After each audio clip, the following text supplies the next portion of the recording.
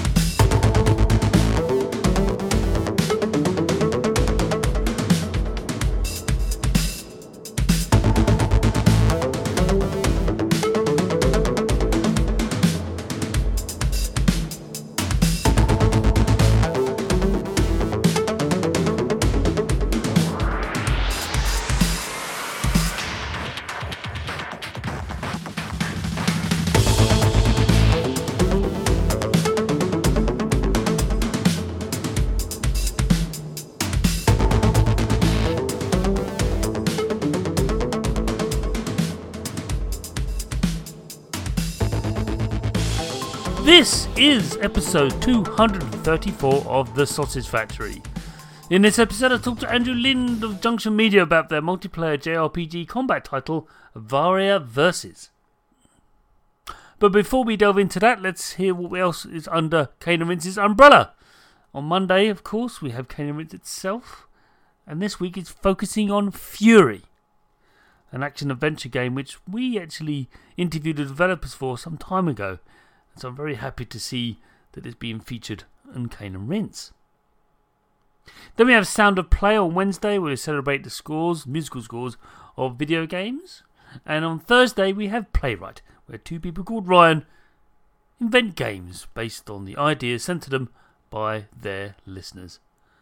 Now if you want to know more about Cane and Rinse, you can pop along to caneandrinse.com, where you can read blogs, features, previews, reviews, and an active forum of all things.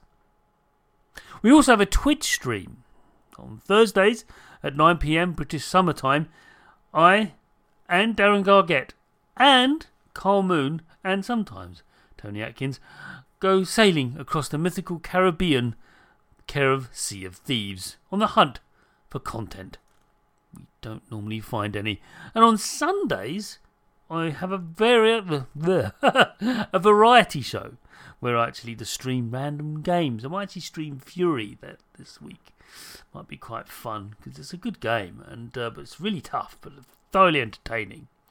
And I really got into it when I was interviewing a developer all those moons ago. You can find the Twitch stream under Cane and Rinse. Just look up Cane and Rinse, go to Twitch, and you can follow us. It'd be awesome. Now, if you want to throw us some money, you can. We'd love to receive some of your cash by way of recognition for the output we produce, or the content, I should say, we create. If you go to patreon.com and look up Cane and Rinse, you can find a one-tier subscription. That's $1 a month, $1 a month. And if you give us that minimum charge, you gain access to all sorts of additional content.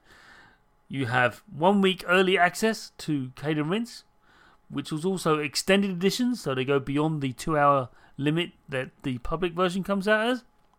You also have access to the monthly exclusive podcast that's available only to Patreons, and that's hosted by Jay and Leon, the founders of Cane and Rinse. And then, of course, there's the platform specials that we've been doing. There's been PlayStation, Game Boy, and the original Xbox. Now, the original Xbox episode hasn't been released to the public at all, so in order to listen to that, you're going to have to subscribe to the service. I think it's on the brink of becoming public, but I do know that we're about to record a brand new platform exclusive, and I don't think I can quite reveal what that is yet, but it's an awesome platform, one of my favourites, and I will be on that show, so yeah, check that out if you can, but only if you subscribe to Patreon. Now, if you don't like Patreon, I get that. You can chuck us a tip or two via PayPal. Anyway, that's enough of that. Let's listen to Past Me chat about adversarial combat in a JRPG environment. Take it away, Chris. Andrew, who are you and what do you do? Hey, I'm Andrew from Juncture Media, and I am making video games. You are making video games. And when did you start making video games, sir? Well, the easy answer is about 6 years ago, when I decided to begin the exploration for the Avaria project, which is currently what I'm working on. Okay. And that's really the kickoff. Really, what we're here to talk about is. And what's your role? Is it your producer, director? What's going on over at Juncture Media for yourself? I suspect you're wearing many hats. Yeah, exactly. We're a small team, so everybody is pulling a lot of weight in a lot of different directions. But I, am the sort of the leader, so founder, director, producer, and co-game designer, if not game designer, most of the time. Okay, and this is your first. You've always said this is your debut title, so to speak. Exactly. Yep. This is me starting anew in a new industry from square one. And so you obviously worked in another industry prior to this, then? Yeah, I was in the music industry pretty much my entire life. I mean, I started playing instruments when I was maybe 4 or 5 years old, and was in bands in my early teens. And I went to music college. I have a music degree, and the last thing I was doing was running an indie record label in Brooklyn, New York, before I left that to focus more energy on these video game projects. Wow. And had you actually dabbled in video game creation prior to then, or is it something you've always been like a consumer of before you decided, let's make some stuff? Total consumer before that, just 100% consumer, and I guess being a producer of sorts in the music industry, I guess I was foolish enough to think that maybe I could do it myself. No, I mean, it's not far from it. There's a lot of similarities between the two mediums, of course, of music. And although video games encompasses many other mediums, I've always marveled that you hear about musicians spending years on an album and but you're just making music. These guys are making these. Well, and I mean, I did it both. So I mean, I've been in the studio for months, and like listening to the same 2 guitar notes, getting filtered 1,000 different ways, and eventually just choosing one, right? So I've done it both, but I mean, and even some film projects, and those are the 3 mediums that I guess I have the most experience with. And man, video games it's definitely on another level. It is. It encompasses storytelling as well, lest we forget. It also encompasses visual arts, of course, animation. It's everything. It's everything. It's really everything. Add tech on top of it, and interaction. And interaction. I mean, exactly. It's interactive. I mean, like, just add that one element to music and film, and you're already added a level of complexity that's almost immeasurable. Yeah, fantastic. So, well, I'm going to ask this next question, and it's always difficult for developers to answer. And I want to ask it either from a personal point of view or as Juncture Media as a thing, as an entity. Because you are creating things. And I just want to ask you, what do you believe are your biggest influences as a creative force? That's a good question. I mean, within the industry, I definitely have games that heavily influenced me, in my formative years. I've actually listed those games on the Juncture Media website because I feel like they specifically had a very strong impact on me. But then outside of that, I still have a lot of music influences, and I mean, there's plenty of times that I'm brainstorming or working either on a creative process or even a technical process, and there's music playing in the background. So I would say there's a lot of music that's inspired a lot of ideas for me as well. And so I'd say between certain titles in games specifically and a lot of different musical artists, I think those are probably my 2 biggest inspirations. Good answer. Yeah. We have a variety of answers to that one. It can be anything from a particular author or a series of texts or like you say, other games and other developers and stuff. But it's a difficult one to answer, and I'm glad you gave it some thought and pause. Like, oh, I probably never considered it, but it's good to do so.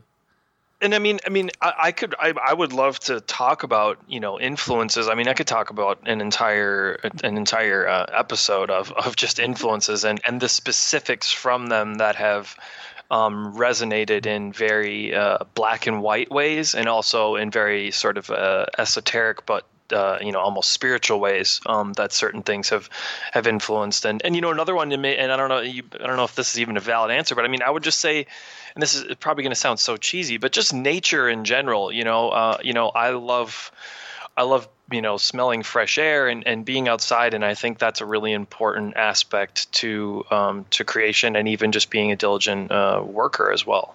Yeah, the universe itself is fantastic for inspiration. No, and there's not me being glib either.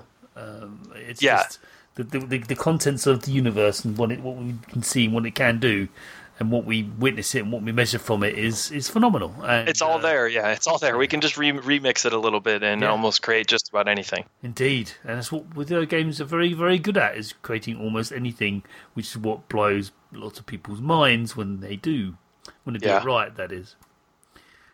So the next question then is, this one is difficult to answer because you don't want to hurt anyone's feelings. It's not because it's offensive, it's because, well, you'll understand why when I say it.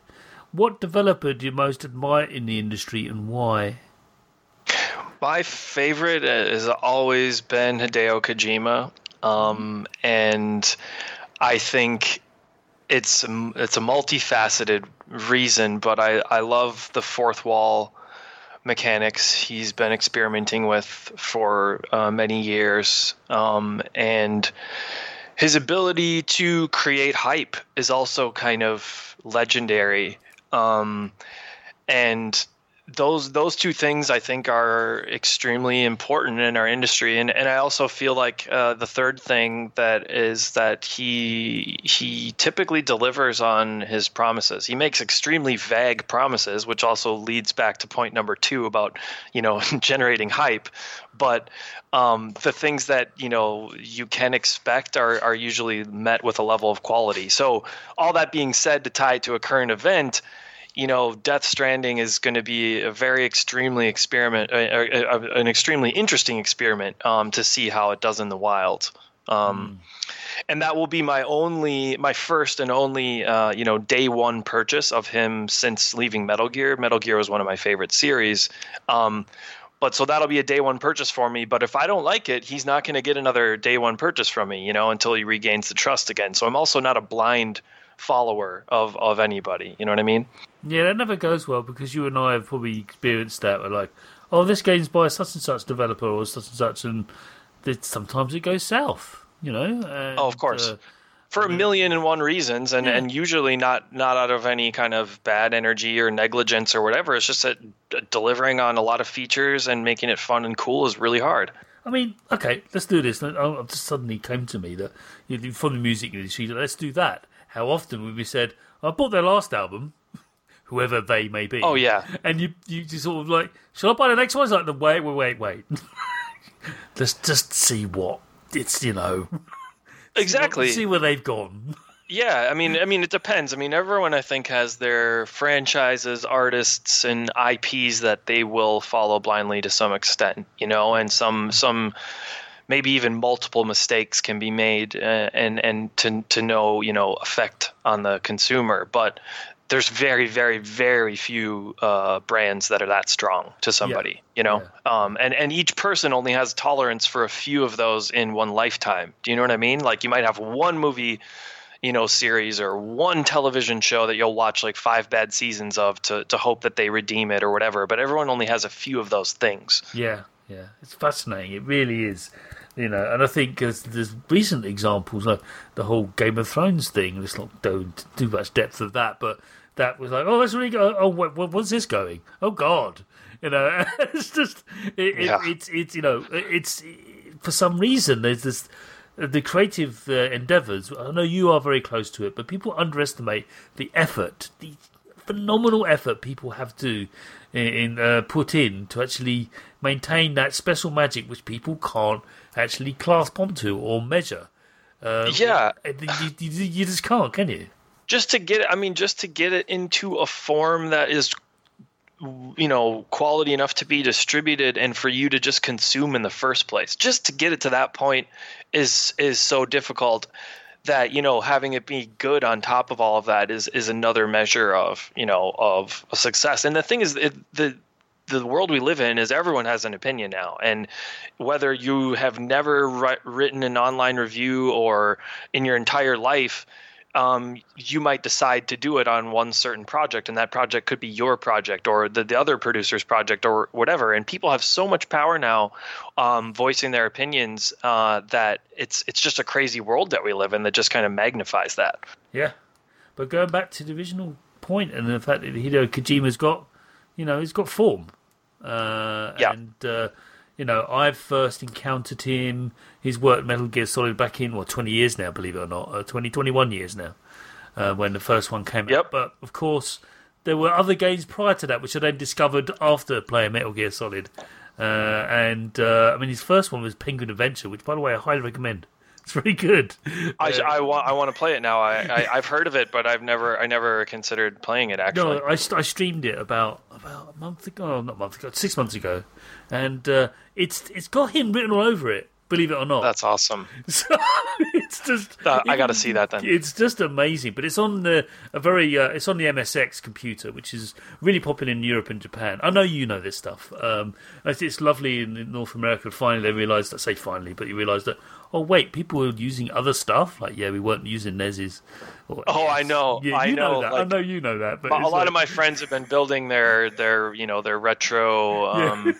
Rigs where everything's perfectly upscaled and all that kind of stuff now, and it's like they're like, whoa, there's these other consoles I can plug into this thing. Like they're discovering them because they have this cool thing now. But they're like, what else can I plug into it? And I think that's even driving some of the discovery here, which is kind of funny. And it's just lovely when Americans are kind of like, wait, you got a Spectrum? Yeah, I've got 5 of them.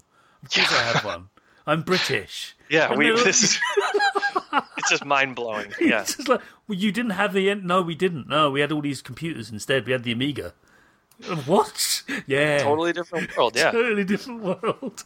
But no, good answer, my friend. It often comes up. I have to say, he does often come up. But he does. Wow. Yeah. I mean, and that's just like the easy. That's the easy answer. There's more obscure ones for other specific things, but for an undeniable answer to that question, that's really easy for me to go with him. Excellent. Okay.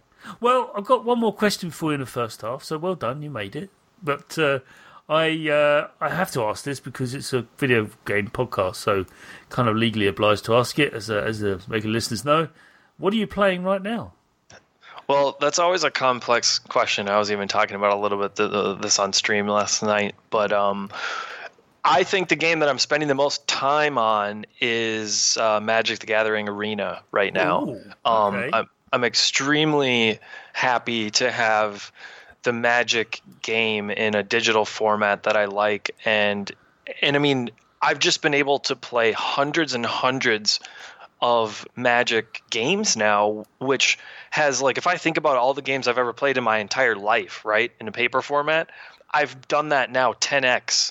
You know what I mean? Like my experience in Magic as a game has just been able to increase exponentially now that I can play matches at any time, anywhere, right?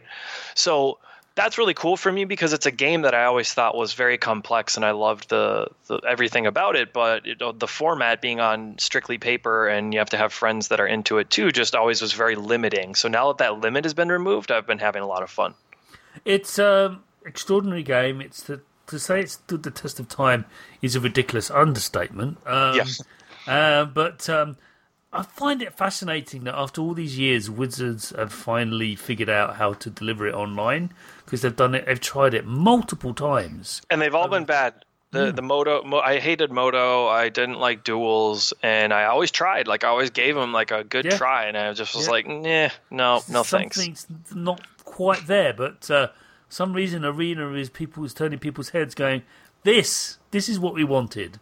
Well, it was actually really cool at PAX East. We were exactly kitty corner from the massive Magic booth at at PAX East. We're literally kitty corner. We were in the Indie Mega booth on the corner facing them. So I got the opportunity to have very long conversations with the VP of marketing for Wizards. I met a lot of the senior marketing people over there and was picking their brain about their whole strategy of moving Arena into esports, et cetera. And I mean, from my perspective strictly as a consumer, I think they're making a ton of good choices. And I've been looking to them for some models, even for, my project. I mean, obviously on an insanely smaller scale, but just, some best practices, et cetera. Oh, there's definitely some crossover. You can't deny it. We'll delve into that in the second half of the show. Speaking to someone who does play a lot of tabletop games, I think you and I have spoken about this. I play a lot of cardboard games and pen and paper RPGs, as well as video games. I don't discriminate. The only one type, Andrew, I do flinch at is miniatures. Can't do it. Oh yeah, okay. So everybody's got to say no to some. It's like there's a line. I mean, someone pulls a tape measure out and going, "What are you doing? Are you measuring up for drapes or something?" Or That's funny. What are you doing? You put it down. Put it down. Don't point that thing at me. No. I don't care. Hold up. Are you playing Little Miniature Soldiers, are you? Is that what you're doing? Because that's what you're doing, isn't it? And so I that's the line I draw. But other than that, I embrace all of the things. And there's a lots to be learned, and there's both mediums or both game types learn a lot from each other. And they have been to the point where there's now digital versions of them. Yep. And we've had guests on the show where they've made digital versions of card games. Deck Builder is very popular. So the one on Ascension is amazing. And the card version of that is ridiculous because there's about 10 expansions and oh god. Oh. Well, yeah, but I mean, I've been having a ton of fun with Magic. I mean, there's a few other that I've been playing too. I mean, I'm also working on getting the platinum for Metal Gear Solid 5. I've made a commitment to get the platinum trophy before Death Stranding comes out. Okay. So I'm going through those tasks a little bit, during my gaming time, and then I'm also finishing Celeste for the first time. Yes, there's an amazing game that makes you feel awesome, isn't it? Yeah, that game's great. Playing that together with my wife, and then I'm also playing the Spyro remaster with my wife as well. And we're gonna slowly 100% that trilogy, like with no time goal in mind, but we're just making sure we get everything as we go through it. So that's the full balanced diet. But in terms of time spent, it's Arena. Nice. And going back to Spyro, just what have they done with it? Is it just have they tweaked it, made it a little bit more? Have they modified the jumping and the interface, or is it just basically a? Well, here's the funny thing. I mean, we also got the Crash Bandicoot remaster, which seems like probably went under like a similar process. From Crash, the feel of it was almost identical, but it looked like all the assets basically just got remade because there's it's a complete reskin, but like the exact, challenge and feel that I remembered, So I think that's kind of what they did with Spyro. That's what it feels like.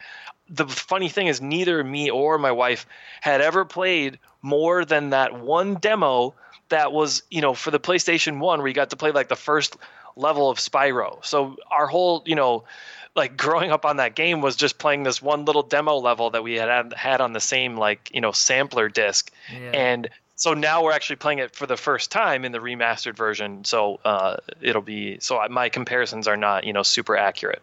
An excellent 3D platformer. People don't really give it the credit it deserves. The game design is really well done. I mean, just as a game designer, I'm just marveling at how buttoned up it is, and just that polish in games is. I'm not going to say it's lost from the industry, but man, they really, really. You can tell they really took their time and thought hard about every decision. They did their best, but it was this dirty, great sort of moustached Italian person looming over every 3D action, the puzzle, the platformer. Of course, yes. Yeah, it's like, you're not me though, are you? Huh? Yeah. Huh? Exactly, and that, like you said, doesn't get I'll have a full review once we've gone a little bit further. But so far, the fun factor and the design is just very well done. Yeah.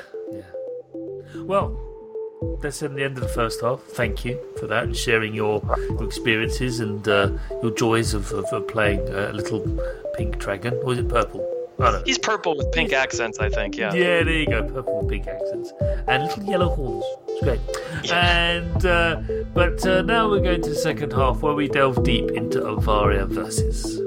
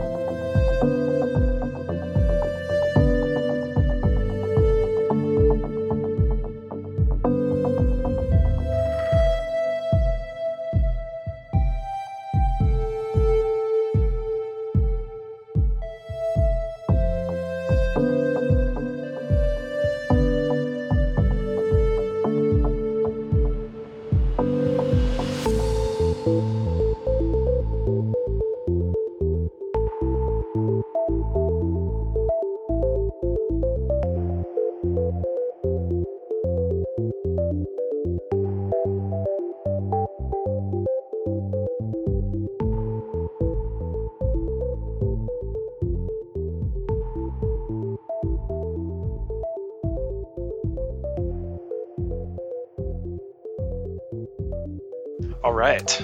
So, first question is a deserved question because it's not a question, it's a request. Please tell us, what is Avaria versus? Avaria versus is most easily understood as old school Final Fantasy, but PvP. So if you could take some of those older Square Enix turn-based battle systems and turn that into a game where you actually fight against other humans instead of programmed PvE enemies, that's what we've tried to create. And successfully. And also, I think one of the things that we need to get across, and I haven't really mentioned it, I want to do a bit of a précis to this before we delve into the techie questions, is that visually, when you spoke about this and I first met you, well, saw you at the panel about JRPGs and me asking that weird question about CRPGs and all that. Yeah, exactly. And I thought, great, yes. Comedy material. Yeah, exactly. Which is what it turned into, which is great. But the point was that you were very sort of describing this thing, and I generally thought it was like, oh, so you've actually made a 16-bit JRPG, because that's what my head was telling me. I didn't know that it was actually, no, you've taken the core roots of the JRPG and then turned it into this exquisite, and I mean, it is a beautiful game with just so much lighting effects and animations, and just it's a sight to behold. Well, thank you. It's interesting how you went that way, because you could have gone the way I just described. I mean, it would have been fine. But this is not really a technical question, but it's more of a, why did you go with the presentation the way it is? Because, like I said, everyone, these are fully 3D rendered, modern, sort of contemporary graphics. We're not talking about a 16-bit sort of thing. So why did you go that way? Well, I specifically looked at, let's quote unquote the competition, right? So what are JRPGs being made that are not made from major companies? And when I looked at those games, I saw a lot of pixel graphics. I saw a lot of, even well-done RPG Maker games that I'm sure have, extremely cool story and satisfying battle mechanics, etc. But for me, I was just like, this still just looks like an old game. And, the JRPG genre isn't necessarily the biggest genre in the world. So I knew that if we were going to have some any chance at crossing over to fans of other genres, that I believed the game needed to look modern. So that was kind of the first, the reason for that. And two, our lead developer, Sam Eng, who's a real Unity wizard.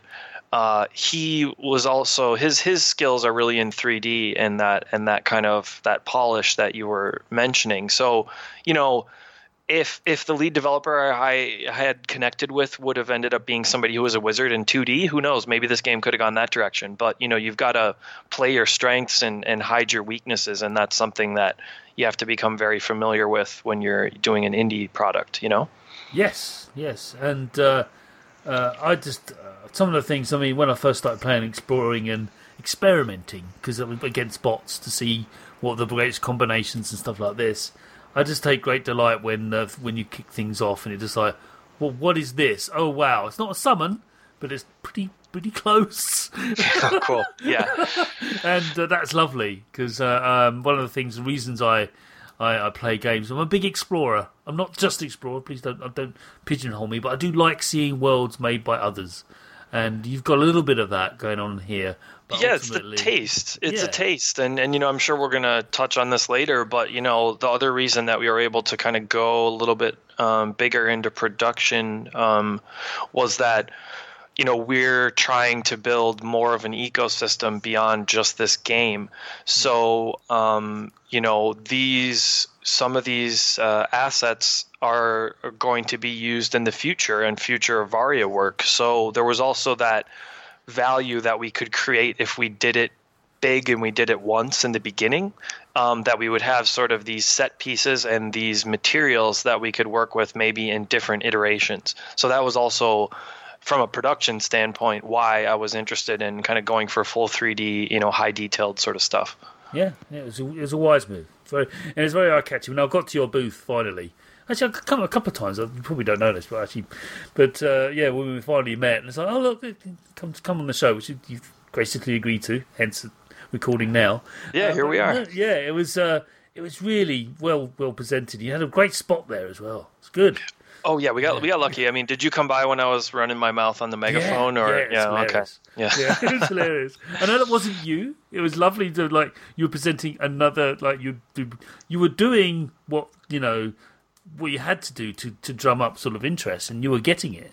But I know that wasn't real Andrew. It's awesome. Yeah, well, sometimes the line gets blurred. You never know anymore. It's like the artist persona versus the real one gets closer and closer the longer you stay on that other side. You do, yeah. It's like, do I want to be here? I don't know. It's kind of fun. Yeah, no, shows are crazy. I mean, it's the most energy expenditure that I've ever really experienced in a short period of time. We've been showing Avaria Versus for like 3 years, so we've done GDC a few times, PAX a few times. One of our favorite conventions that's out on the East Coast is called MagFest. We've done MagFest a few times, and there's nothing like, the travel, the setup, the intense hours on your feet, the networking and partying afterwards. And everyone who's been to a convention knows this, but it's also something that I was I'm happy to do it and I like doing it, but it's extreme. Yeah, it is. So, first technical question is: Avaria Versus is at surface level. It appears to take one aspect of a genre, i.e. JRPGs, and turn it into an adversarial game. However, what aspects of this combat mechanic have you had to change in order for it to become a person versus person engagement, human versus human? What things have you had to tweak? Because humans being humans are far more devious than computers could ever be.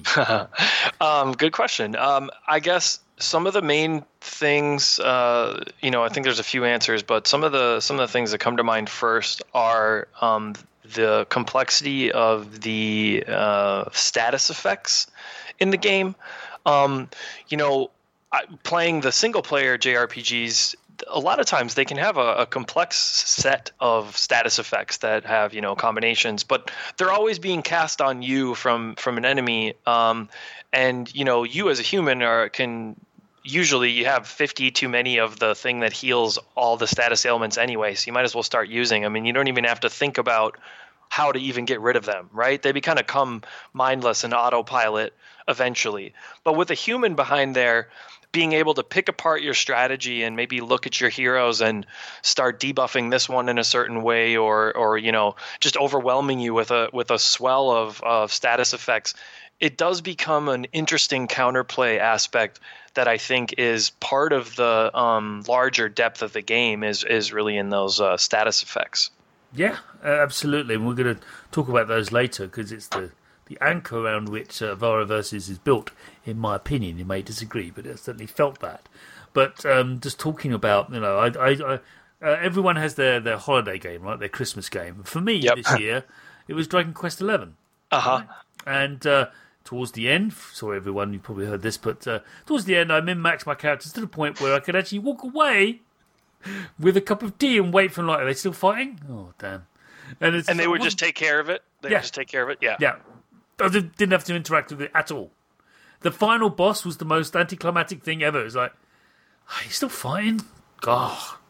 That was it, Now you're gonna bring. We're gonna have to save this for another one when we talk about the Ghost of the Immortal, which is our story mode. But grinding has a lot of negative effects, and that's one of them. I mean, if you've got enough stuff, I remember plenty of Final Fantasy, finales that were very anticlimactic for that reason, Yeah, because you saw the spreadsheet, right? You saw it and like, oh, I don't see any characters or people or names. I just see numbers. Yep. And that's that's one of the reasons I stopped playing WoW, because all I could see was the numbers. Yeah, and it became a math problem. Yeah, it's like I didn't play this for that. So. Great answer to that, by the way. So status effects are one thing, but I will mention that there's a couple other things that we changed from the typical battle system or typical genre that were not because of the reason that you asked for, but a couple things that we wanted to do away with were, I wanted this game to feel like you were kind of casting big spells all the time. Yeah. In a survival horror game, you get that really sweet gun and you've got like 4 bullets for it, and you might never shoot them the entire game because you don't necessarily know who the last boss is, and you could go the whole game and never even shoot that gun. And I feel like there's so many abilities in JRPGs that feel like that, whether their resource cost is just extremely high, even if it's a renewable resource. But as a player, as being conservative and really, always running that razor's edge of trying to be efficient in an RPG, you just never use these abilities. So I wanted resource to be something that was not something you have to worry about. We eventually decided to do away with that after some playtesting. So, you get 1 action per turn, and we don't care if it's a level 3 action, a level 1 action, an ultimate ability, an item. It doesn't matter. It's just an action. So these are powerful heroes. They have these abilities. They can use them whenever they want. You know what I mean? You don't need to use 1 less. That's something they can do. Yeah. So, that's a change that I think we made that, like I said, wasn't really related to your original question, but, I thought I'd highlight that too. There's an adjunct to it, I think. There's related to it, because I call what you described the BFG syndrome. Yep, exactly. Same thing. You use Doom. That's another perfect example. Yeah, it's like, well, I've got 2 shots with this thing, and you never use it. And I remember being a kid and being like, okay, I'm going to save my game. I'm going to quick save. Did I quick save? Okay, I'm going to quick save again. I'm going to shoot the BFG. Is everyone ready? I'm going to shoot it. Everybody huddle around. I'm going to press it once. And you do it once and it was like, oh, and you almost felt worried that you wasted the ammo, so yeah, that's totally the same thing. Yeah. And so what I now do is I make sure that when I get a inverted quotes BFG, whatever game I'm playing, I'm going to use this. The game is giving me this thing. I'm going to use it. Probably. It took me 25 years, to get to that point where it's like, you know what, let's consume some of these digital items. I mean, I want an accountant to go through all these old games that I have and all these old save files and tell me the value of my gold and rare items that are sitting here that I never used. Someone needs to give me some value for that stuff. Actually taking up an inventory slot in an RPG, and you sat there going, oh, a super powerful crystal, I'm going to use it on a thing. No. Never, ever use it. Yeah. Because you're too scared. Because you never. Well, then why did the game give it to you? Then, you idiot. Yeah. Oh, but you know what? There might be like a secret crafting thing that I'm going to get later, and I'll never be able to make that one sword if I didn't have this crystal. So I'm not going to use it as a damage item on one boss. That's just crazy. Yeah, until you grow up and you realize that it's just code. Yeah. So pretty fun. Funny phenomenon. So JRPG mechanics, they predominate in Avara Versus, but after playing it for so long, and I have been, believe it or not. I've found there are other genres that have made their presence felt.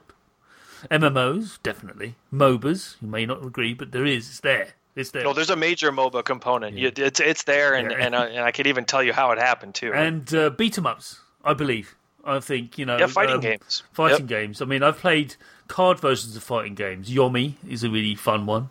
But basically, it breaks down the whole concept of combat and slows it down to a pace where it reduces to a state of turn-based interaction. So it can be done.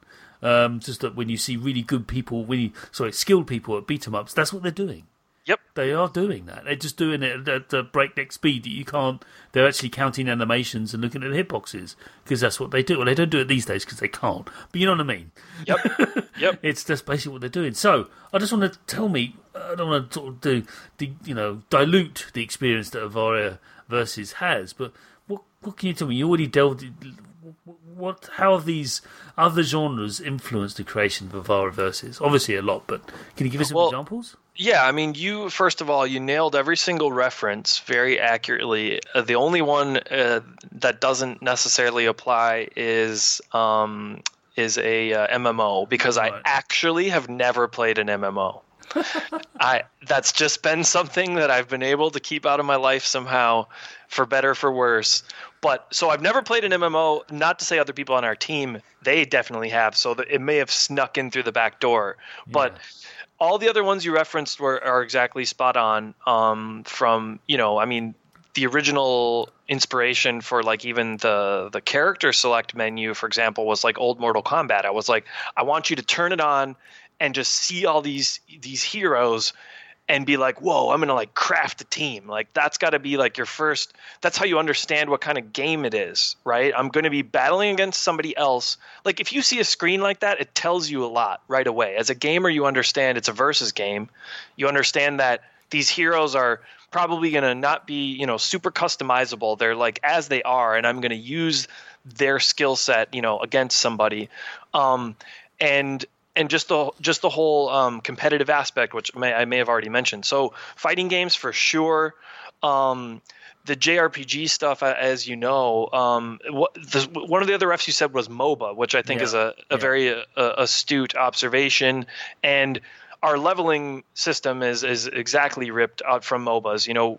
We did not want persistent leveling in this game because unless, I could talk about that for hours too, but we wanted it to be like a chess set that everybody has the same set. It doesn't matter, we wanted the playing field to always be equal. So when you take away persistent leveling, you have to have some kind of leveling. I mean, this is a numbers getting bigger sort of world that we all want to live in, right? Whether it's damage numbers or levels or, skill slots, that's what makes us happy. So we took the MOBA leveling system where you level inside of a battle and make upgrade decisions that go away at the end of that battle. And that was heavily due to the fact that we were playing a lot of Paragon at the time when we were really doing a lot of this initial design. And that was actually the first MOBA that I cared about. I mean, I've played all the big ones, but none of them ever grabbed me except for Paragon, which Fortnite killed, which is just another reason to hate that game. But, yeah. But those two, I would say, those are very strong influences that might not necessarily be on the total surface of the game.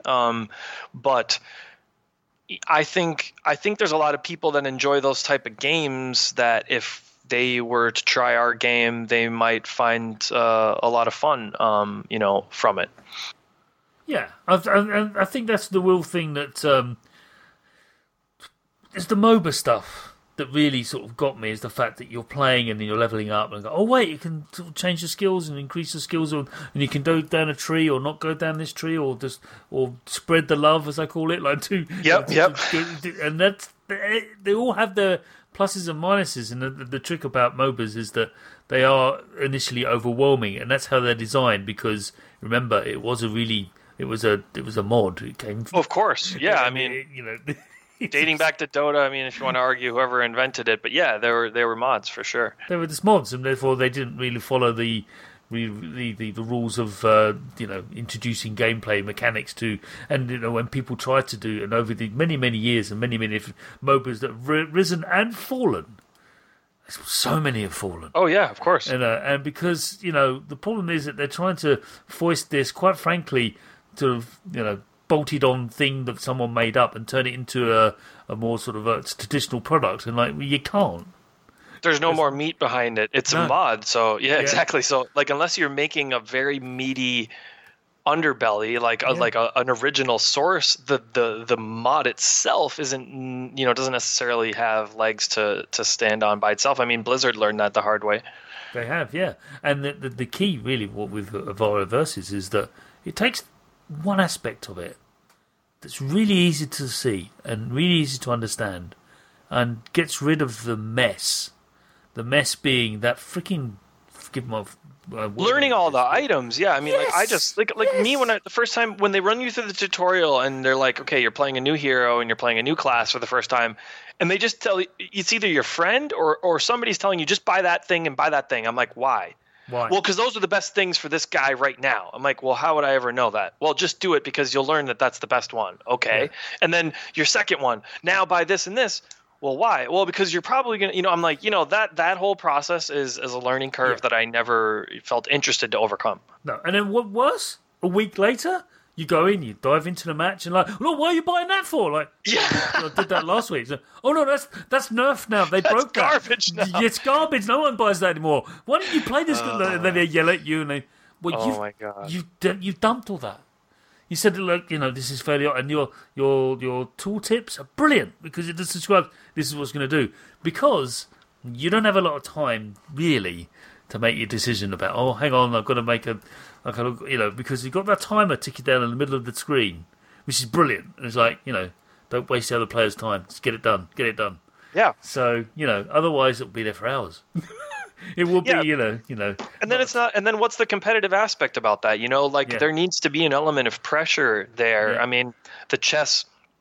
I mean, I took a lot from chess too. I mean, what genre is chess? Just like an amazing game? I don't know. It's its own genre. But just chess. The fact, competitive chess. That timer just changes everything, and it turns it into a new game. And that's what's cool about once you make a system that is relatively solid, you can add very, very, very tiny and simple external factors to it that change the feel of it in a big way. Yeah. As in a timer, Yeah, people have been trying to tweak with chess for hundreds of years, and you can't. Besides a couple of weird things like en passant and other rules that had to be added as addendums. I mean, there isn't much. It was pretty much perfect to begin with. That's what it was. So, yeah, fascinating. But it is ultimately one pattern versus another pattern. Yep. And you just have to get over that fact. But I always struggle with that, if I may say. But it's like... just when you finally break it down to what it really is. Yeah. It's like... Yeah. Well, that's the tabletop guy in you. If nobody would have ever introduced you to tabletops and you were just a video gamer, you would have just been living in this fantasy world all along. You'd have been like, no, that elf is shooting an arrow. Look, there's the arrow. He's shooting it. That's what's doing the damage. Except it's not. Yeah, exactly. Yeah. So ignorance is bliss, So I'm going to talk about the effects over time. So one of the key aspects I've found with Avara Versus is the how can I put it, the use of, I was going to say exploitation, but that's on it, exploitation of damage over time and heal over time. Were they always present? Was it always there? Because you can do phenomenal combo actions, which I call when you play the long game. Yeah. No, I mean, so it's important to note that since our game is fully turn-based, it's damage over turn or heal over turn, Indeed. which we still call dots and hots because everybody knows what it means, but it actually only ticks upon action. It's actually not turn. We tried to strike turn from all of the there's nothing that really happens per turn. No, not really. In the game, we didn't want you to have to be counting turns. That's something that we eliminated essentially from the system. So it's per action. But yes, they were always there. We intended to have hots and dots in there.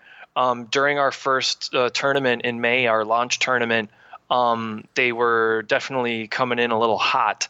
And there was another factor that was making them even more deadly, which has been changed, was changed after the tournament. We don't want to change anything on a tournament cycle. We let, kind of, besides bugs, but any kind of things that people are discovering, like, oh, this is pretty powerful right now. We don't nerf that before a competition. That's going to exist in that competition. And if we don't like what it did to the gameplay, we'll patch it right after, but Yeah. But hots and dots were coming in a little too hot, no pun intended, when in the first iteration, the 1.0 of the game. Yeah. I mean, I found that when I played it a few times at PAX East, and people were like, I see deliberately sort of slacking off. See if I could do just what I call instant hits.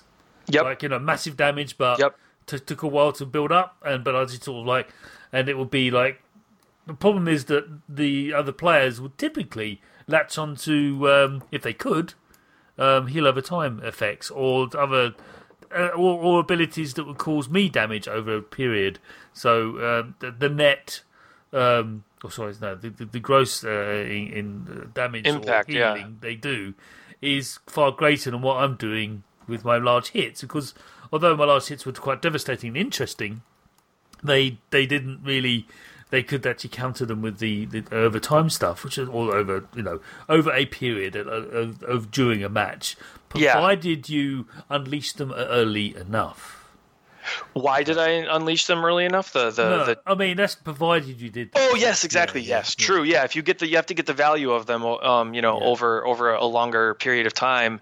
Yeah. I mean, I think they provide an interesting play point. Here's the thing: out of all the status effects, they are the only one that directly impact the win condition, which is HP at the end of the day. Yeah. So if you just, every other status effect is going to indirectly help you win, whereas hots and dots directly help you win or lose. So I think that just puts them in their own category right away, no matter what their current stacking strength is or et cetera. They're just already going to be slightly more effective than all of the other ones.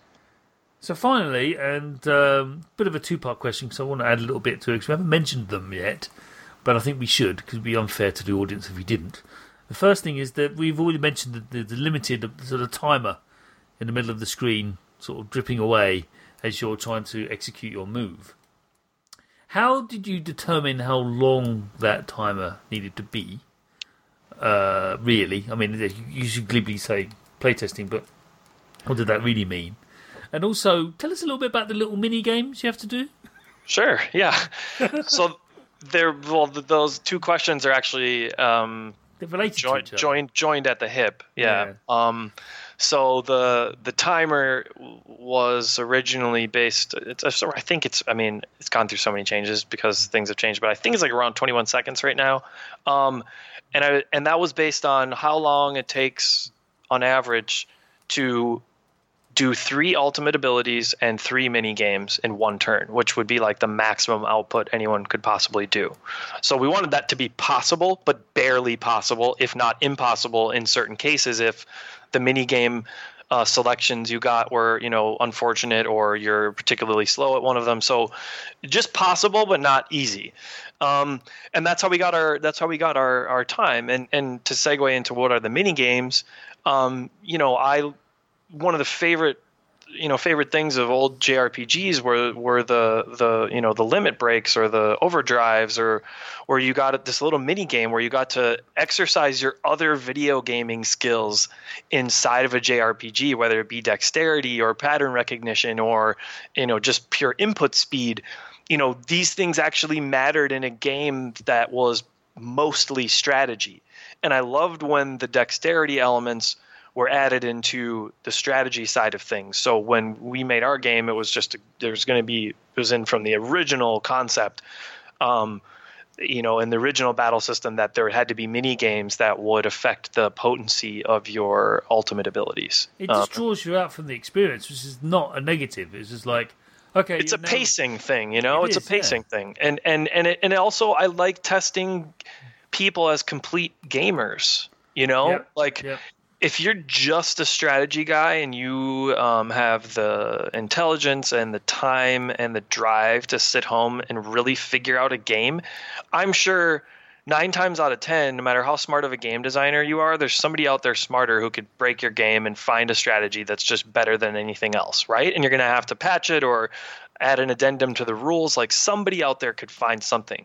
But when you add in other things that test your discipline on a multidisciplinary level, such as those other things that I mentioned, you're forcing people to be a little more well-rounded, and I like those kind of aspects. Yeah, it just made me smile as well because they're funny. Everyone, they're completely juxtaposed to it's quite serious. The combat is all they can be dramatic.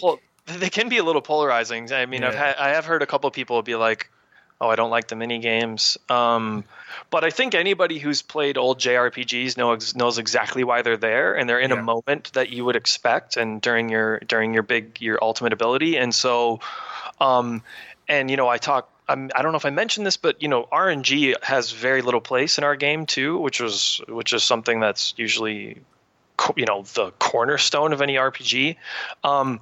But it does exist in a couple places, and one of them is in selecting the minigame that you get. So it is random. You do not know what minigame you're going to get each time you cue your ult. So there's this moment of anticipation and some real-time intensity that's added to a turn-based format. Yeah. Nothing wrong with that. It's perfectly fine. So, Avara Versus by Juncture Media is out now. Now, the platforms will make sure I get this right, because I've got it wrong once. I got in trouble. It's Windows PC, yeah. And is Mac and Linux as well? Mac is available right now, yes. That's right, okay. Yep. So Windows PC and Mac. And that's where we are at the moment. I couldn't possibly comment on other platforms, but it's on Windows PC and Mac. Yes, that's true. There you go. You got it. You nailed it. Yes, because I did the silly thing once. Discussing for after the show, but no, we recovered. But yeah, it was a thing. But Andrew, it's been really, really great having you on. Thanks so much. Yeah, no, thanks for chatting. It was awesome to meet you at PAX, and I'm glad we got to come full circle with the show here. And we've got a couple events coming up in June if people want to play the game. So we've got a open qualifier happening on the 20th of June, and then we've got our June Invitational tournament with a 5K USD prize pool happening in the last weekend of June. So even if you just want to tune in on Twitch and see what it's all about, those would be good times to get into the game. Yeah, watching this, Avara Versus played by people who really know the character types and all the groups, and making a custom team is half the game. It's so much fun, and just seeing that, I'm sure you have restrictions on what the custom team can do, but it's an eye opener. It really is. Yeah, when you're playing it, what I found myself is sadly or predictably regressing into standard tropes. Like, oh yeah, this is what you do. That's the healer. That's the DPS. Okay, that's fine. I mean, we call them that, yeah, of course. Yes, DPS, healer, tank. Off you go, and it doesn't work. Yeah, it don't work. There's more layers on top. Yeah, which is I'm glad that it doesn't work just like that, because that's the hope. It is, yeah. So having a whole line of seemingly strange warlock creatures and go, they can't possibly win. Oh wait. Yeah. Oh wait. Yeah. Why are they hurting themselves? Oh, I see. I see. That's why. Because they don't care. They don't care. That's it's like I said, it's been a delight having you on, and you're more than welcome to come back to chat about what your next venture would be, whatever that may be. Yeah, let's stay in touch, and thanks so much. We'll hopefully be back sooner than later. Yeah.